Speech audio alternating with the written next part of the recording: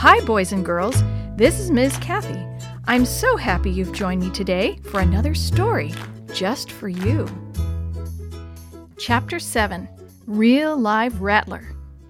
After the lunch things were packed away, Jake said, "We'll leave in about 45 minutes, so you have some time to play around on the beach." Dee Dee and the boys began skipping rocks on the water. Jenny decided to try building a stone castle with the mud and rocks at the river's edge. Maria walked slowly back to her log, thinking hard and praying. "What do I do, Jesus? Help me, please." 15 minutes later, Chris climbed up on the log beside her. For a while, neither said a word. Maria stared straight ahead at the river for a few minutes. She said another prayer, asking Jesus to help her talk to Chris, like Dee Dee suggested. Finally, Maria took a deep breath and asked, "What bad things did you tell Dad about me the night before we left to come here?" "I don't remember telling him bad things about you." Maria's face got red and her voice got louder. "You lie about me and don't even remember?" "Okay, what did you hear?" "I heard you and Dad talking about me, and then I heard you tell Dad not to say anything." Chris got a funny look on his face. "Were you listening when I was talking to Dad in my bedroom? You were supposed to be in your room." "So you do remember." "Cool it, sis. Tell me what you heard that was so bad. And how come you were listening at my door anyway?" Maria hesitated, feeling a lump rising in her throat. She drew a deep breath. "I was going to the bathroom, and I heard Dad's voice in your room. He said, 'Oh, she does she? Well, she'll soon find out differently.' Then you said, 'Don't tell her I told you, Dad, or she'll be mad at me.' And Dad said, 'Oh, I won't tell. She'll find out.' Then I heard Mom coming, so I ran to the bathroom." Chris turned to Maria, a puzzled look on his face. "And you are mad at me for that?" She nodded. The lump in her throat was getting bigger. She decided not to say anything about the note she found. Not yet, anyway. Chris paused. Then he said, "I didn't lie about you, you know. I didn't even say anything bad." "But maybe you've got the wrong idea about this. I can't tell you what Dad and I were talking about, so you just have to trust me. You'll find out all about it next week." Chris slid off the log and ran to join the other boys. "Let's go!" Jake yelled a few minutes later. Maria slid off the log and started toward the raft. "Come on, Maria," Dee Dee called. "It's time to get into our wetsuits." Maria pasted a smile on her face. "Coming!"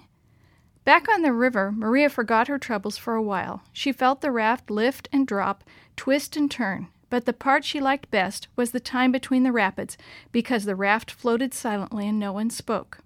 She liked looking for animals on shore. Sometimes they spotted wild animals looking at them. Plop! Splash! "What was that?" Willie asked. "A fish. I imagine it was jumping out to take a look at you," Jake replied. "Look!" Sammy said excitedly as more fish jumped. "Did you see that?" "Yep. Fish sure love this part of the river," Jake said. "Look down into the water." "Wow," Chris said. "I see a big fish." "And here's one," Dee Dee cried. Maria couldn't help herself. She joined the fun of finding fish in the deep, clear water. "I see 3 down here," she squealed. "Are they salmon?" Mr. Shue asked. "Yep, and there are some bull trout, too." Jenny looked, too. "They're so big! Why, some of them salmon get as big as 35 pounds. "My dog Coco only weighs 20 pounds, Willie exclaimed. For a few more minutes they watched the salmon swim below them and jump in front of them. Jake muttered to himself, "Where is that varmint? He should be here somewhere. There he is!" "Who?" the kids wanted to know. "Well, you just watch that big flat rock over there on the bank." "I don't see," Chris began. "Where?" Dee Dee asked. Jake steered the raft. "There's nothing there. It's just a bumpy old rock." "Oh!" Maria gasped, spotting a large spotted snake covering the top of the rock. "He must like the warm sun," Mr. Teller commented. "Is that a rattlesnake?" Sammy asked, his eyes as big as baseballs. "Nope, just a gopher snake," Jake told the kids as he let the raft drift even closer to the bank.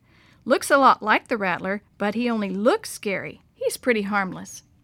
Dee Dee screwed up her face. "I'm sure it's slimy, though." "Naw," Jake drawled. "Them snakes are about as slimy as an old boot in the desert." "Hey, his big spots are almost square," Sammy said. "Look at his face." Maria was getting excited. "It looks like he's wearing a tiny headband down over his eyes." Jake chuckled. "I never heard it called that before, but you're right. I gotta tell that one to Tom." Jeff guided the boat slowly along the bank, just inches from the boulders. Suddenly, Chris and Sammy shattered the stillness with shouts. Jeff! Rattler! They scrambled away from the rocks to the other side of the raft. Maria gasped as she looked into the eyes of the large, coiled rattlesnake.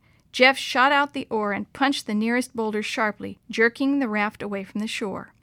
The shoebox kids plainly saw the snake's brown diamonds shining in the sun. No one spoke for a few moments as the raft picked up speed.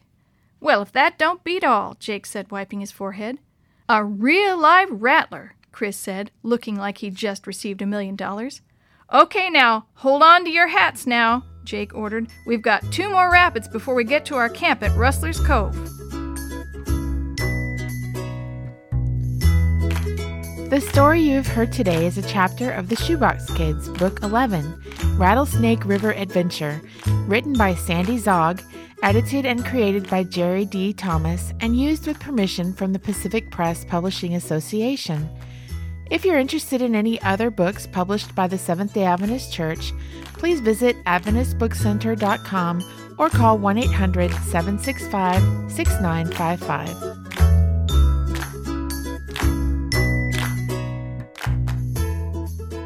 This podcast is a production of the Carolina Conference of the Seventh-day Adventist Church.